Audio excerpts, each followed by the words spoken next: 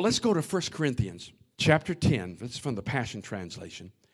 Let's get some background to this. We're going to if you were here last week, you'll remember what we preached on and how we're going to pull from that a little bit. But let's read this. And I think, are we in the Passion Translation here? It said, and we must not embrace. It's talking about the people in the wilderness. How many remember reading about them in the wilderness? How many know they got in trouble because they grumbled and complained? Look at your neighbor and say, don't you grumble. Don't you complain. We must not embrace their ways by complaining, grumbling with discontent, as many of them did and were killed by the destroyer. He said, well, God did this. Yeah, God may have done that, but He allows the destroyer to afflict people when they're not legal anymore, when they get out of God's will. When you grumble and complain, that's the opposite of faith. Complaining is the opposite of believing.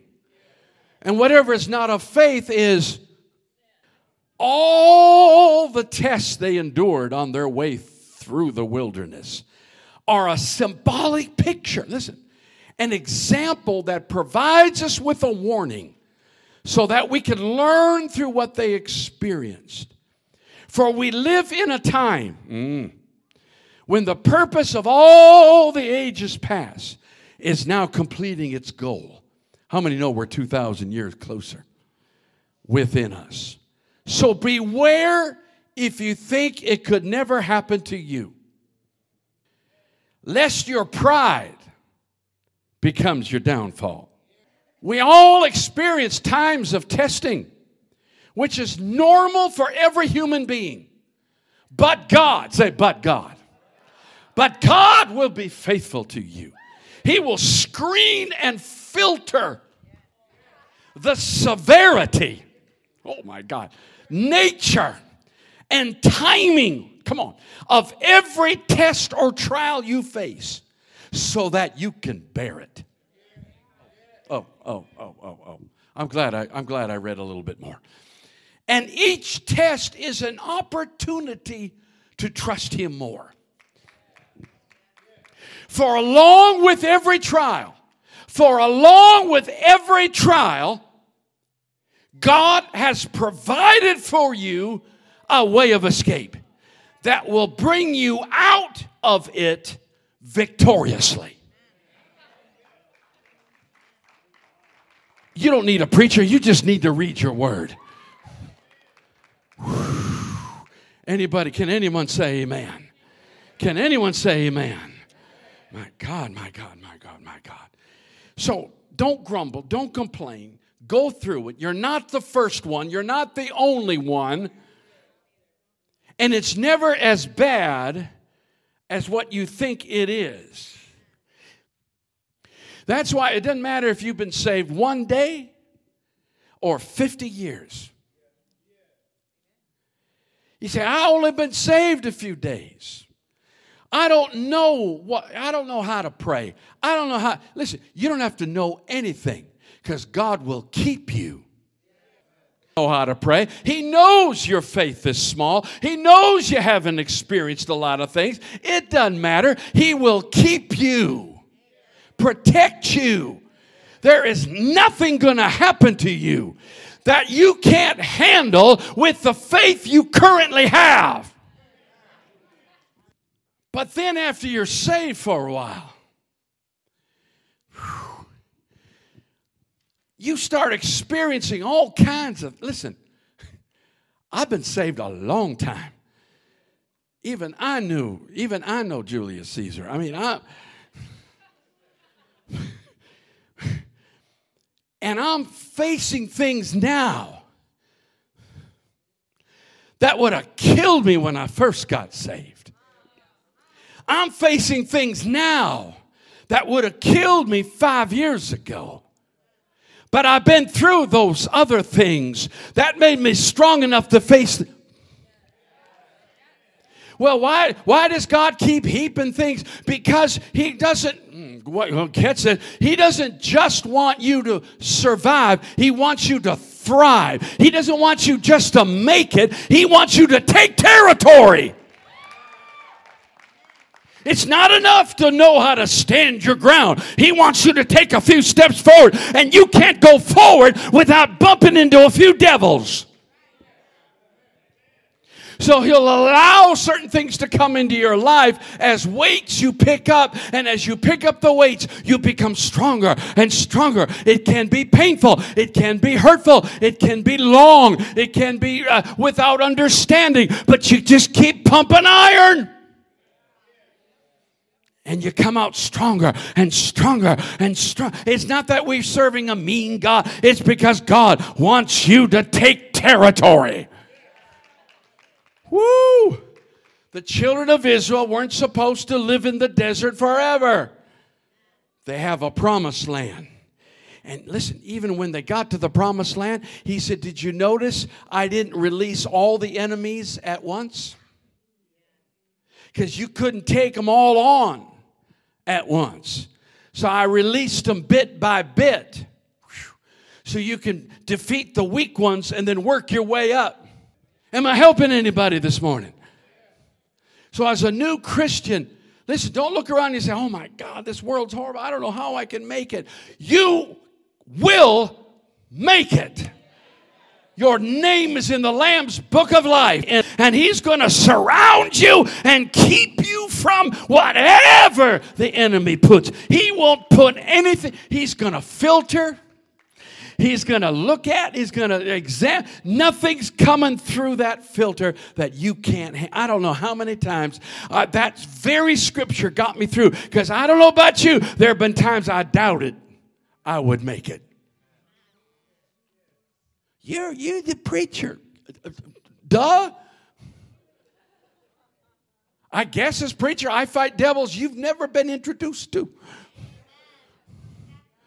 But hallelujah, we get through it, we get through it, we get through it. And then he says, you don't just get through it, you get through it victoriously.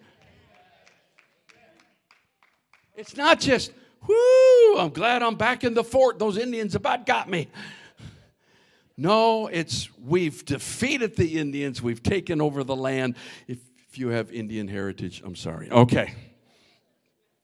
Exodus chapter 17. I got to get going. Verse 1. Y'all know this story. We referred to it last Sunday. Then all the congregation of the children of Israel set out on their journey from the wilderness of sin. That's kind of cool. According to the commandment of the Lord, and they camped at Rephidim, but there was no water. First there was no food, and God had to fix that. Now there's no water. How many know you can't go long without water? You got to have it. 3 days, you're dead. There was no water for the people to drink. Therefore, the people contended with pastor. Oh, I'm sorry. Moses. Okay. And said, give us water that we may drink. It's like, if I were Pastor Moses, I would say, look around. Do you see any water? What do you want me to do? Snap my fingers? And I mean, we're in a place. Have you ever been in a place where there's no answer? Have you ever been in a place where there was no way out? If you haven't been, it's because you've been saved 3 minutes. So Moses said to them, why do you fuss at me? And why are you tempting the Lord? I mean, this is the same crew that walked through the Red Sea. And now,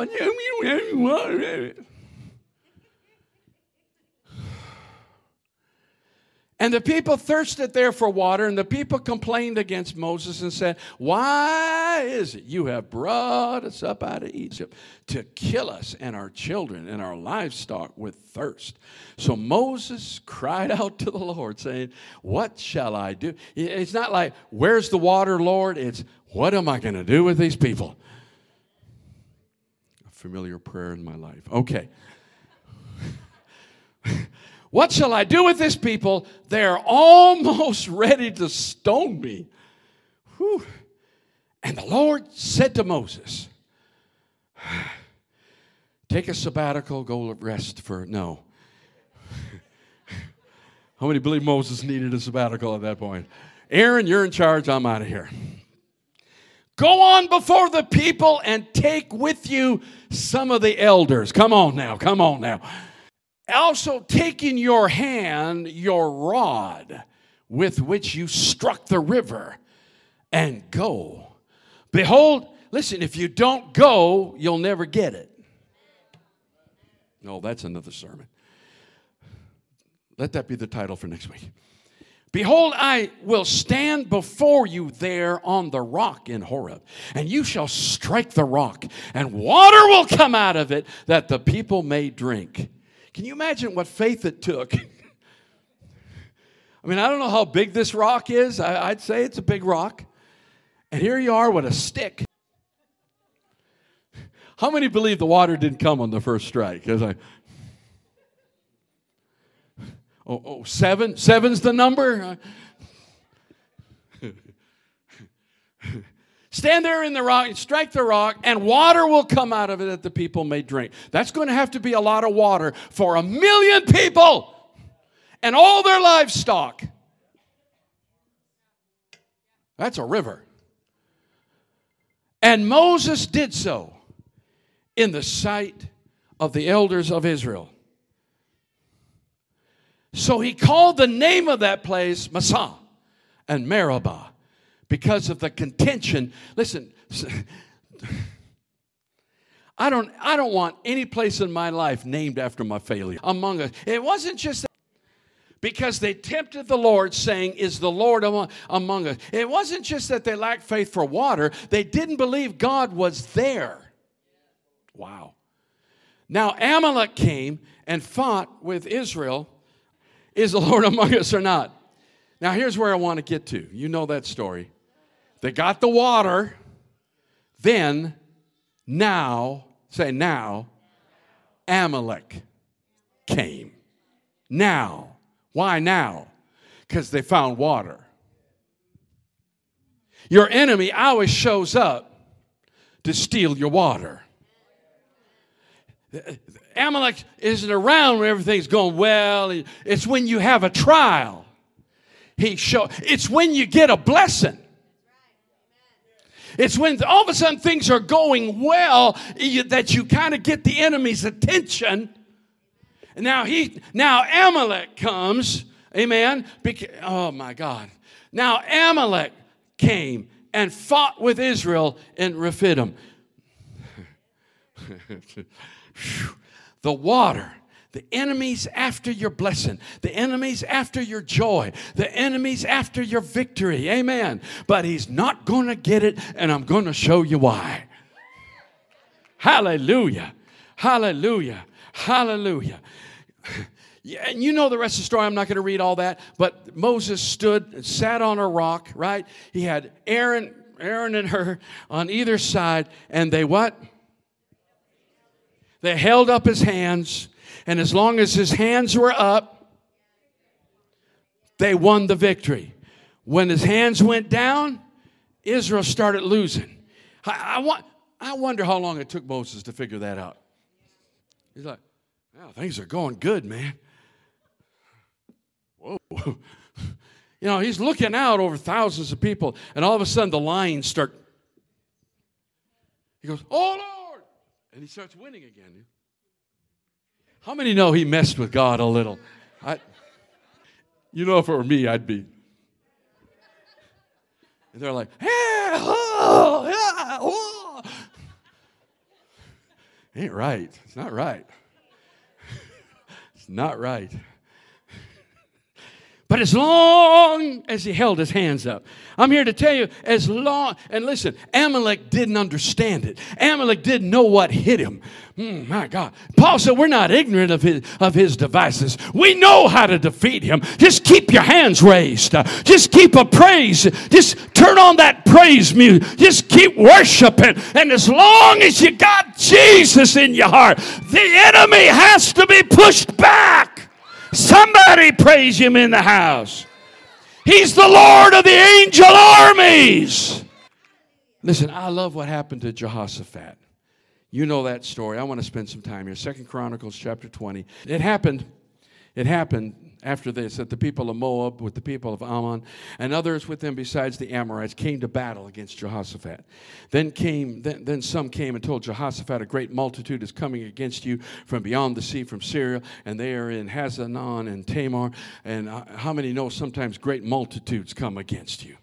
And Jehoshaphat feared. Listen, there are times we are afraid. God understands that, but you will set. Then he says, but he set himself.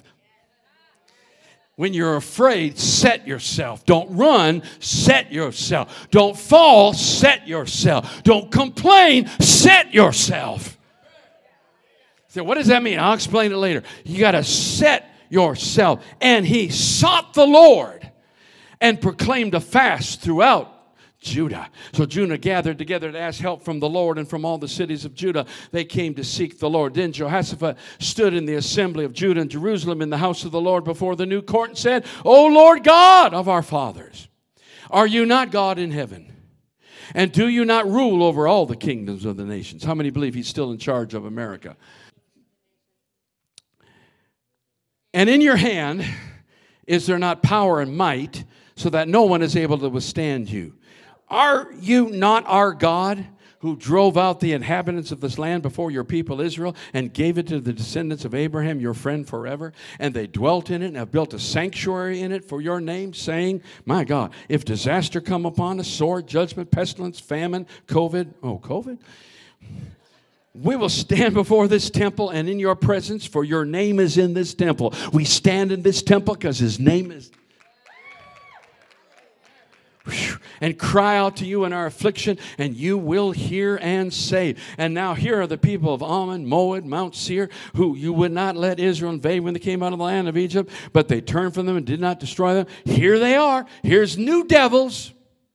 How many know new levels, new devils?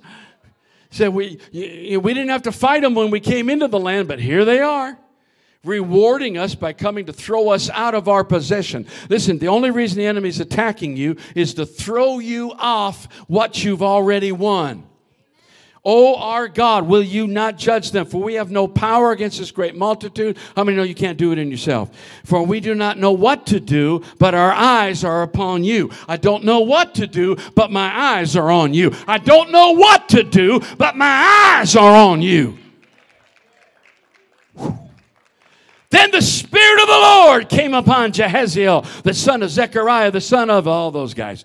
And he said, listen, all of you, Judah, and you inhabitants of Jerusalem, and you, King Jehoshaphat, thus says the Lord to you, do not be afraid nor dismayed because of this great multitude, for the battle is not yours,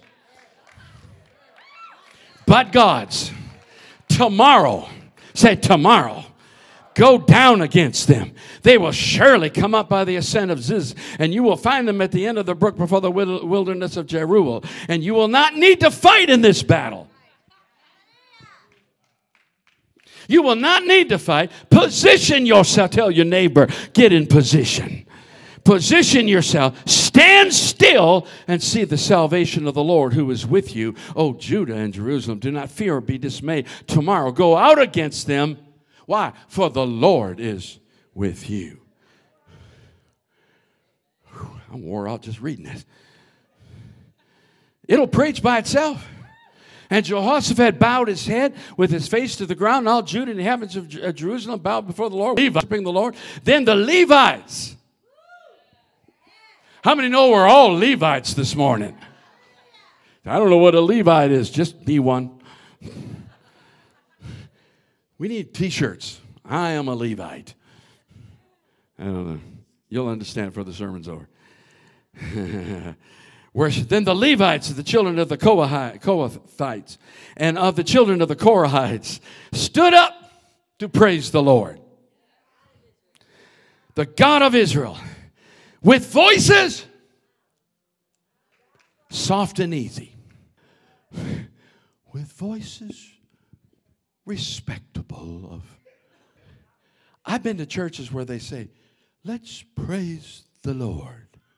So they rose early in the morning went out to the wilderness of Tekoa. And as they went out, Jehoshaphat stood and said, hear me, O Judah, and you inhabitants of Jerusalem. Believe in the Lord your God, and you shall be established. Believe his prophets, and you shall prosper. Oh, that'll preach all day long. It's not enough to hear the word. You need to start. And when he had consulted with the people, he organized. He appointed those who should sing to the Lord and who should praise the beauty of holiness. And as they went out before the army, they were singing. I don't know if this is the whole song. I know some of you hate those short choruses that we sing over and over and over. But as far as I know, this is the whole song. Mercy endures forever. All that's printed here. Praise the Lord, for his mercy endures forever. I don't know about you, but that one little verse there could get you through a whole lot of trouble. That one little verse, praise the Lord, for his mercy endures forever. Endures through my trials. It endures through what I'm going. I'm hurting, but his mercy endures. I feel like I'm at the end of my rope, but his mercy endures. His mercy endures. It never fails. It never stops. Now, when they began to sing, not until, it didn't start until you got to do it, not just believe it. And when they started to sing, God began to move. Sometimes I just believe on the first note, when we hit the first key on the keyboard, poof, angels are stationed to begin the slaughter. How many believe God's in charge of your life? How many believe God's given you an angel that'll help you defeat? How many got 2 angels? How many need 5 angels? And that's not even enough. Watch this. And when they began to sing and to praise, the Lord set ambushes. Whew. The Lord set ambushes, and they were defeated. What? How did that happen? For the people of Ammon and Moab stood up against the inhabitants of Mount Seir to utterly kill and destroy them. And when they had made an end of the inhabitants of Seir, they helped to destroy one another. He made the enemy kill each other. One nation turned against the other nation, and when that was over, the nation within the nation, everyone started fighting each other. True in line. To me, because sometimes we think, well, the devil's got his crew in line. Watch this now. The devil doesn't always have his troops in line any more than God has his troops in line. Sometimes when we begin to worship, it confuses. I sent all those trials, and all those stupid people do is praise God. They ought to curse God and die. I don't get it. And the devil starts saying, this must be your fault. No, this is your fault. You're assigned to that one. Well, you were supposed to help me. And the devil start fighting amongst themselves, and you're not even aware of it. You're just in the O-zones. You're just, woo! This is why I don't do helicopters. You're just praising the Lord. Listen, most warfare, 99% of all warfare, you're not even aware that you're doing it. You're just praising the Lord. You're just loving on Jesus, and the devils are confused. They start killing each other. They start fighting amongst themselves. And here's the thing. There wasn't one left. How did the last one die? He must have bled out. Everyone. And Israel let me just finish the story. Israel goes to the war. They're singing. They got the bagpipes. I love bagpipes. Bagpipes scare devils. I'm convinced of that. I want bagpipes at my funeral. I want bagpipes. They went to the scene of the battle. And there was so much stuff, they couldn't even carry it home. And the Word gave me a word. The more devils come against you, the more stuff you get to take home with you. The bigger the battle, the more the booty. I'm going to give you these points real quick. I think they're in your bulletin, so you can do this because there's 12 of them, and we're going to sell T-shirts after church that in 3 minutes you survived a 12-point sermon. Number 1, you are outnumbered. Number 2, but God rules. I said you are outnumbered, but God rules. Number 3, God did it before. He can do it again. Come on. Come on. Just flash these scriptures up because I'm not going to read the whole story again, but this is right out of the story. I said God did it before. Why wouldn't He do it again? Sometimes when you're in the midst of the problem, instead of trying to figure out the problem, you need to think back to the last trial you had and remember He got you through that when you doubted it, and you got the victory today because you overcame the devil yesterday. And if you overcame that devil yesterday, why in the world wouldn't you defeat him today? If God was good then, God's good now. He's not just good every day. He's good. He's good yesterday. Not only that, He's good tomorrow.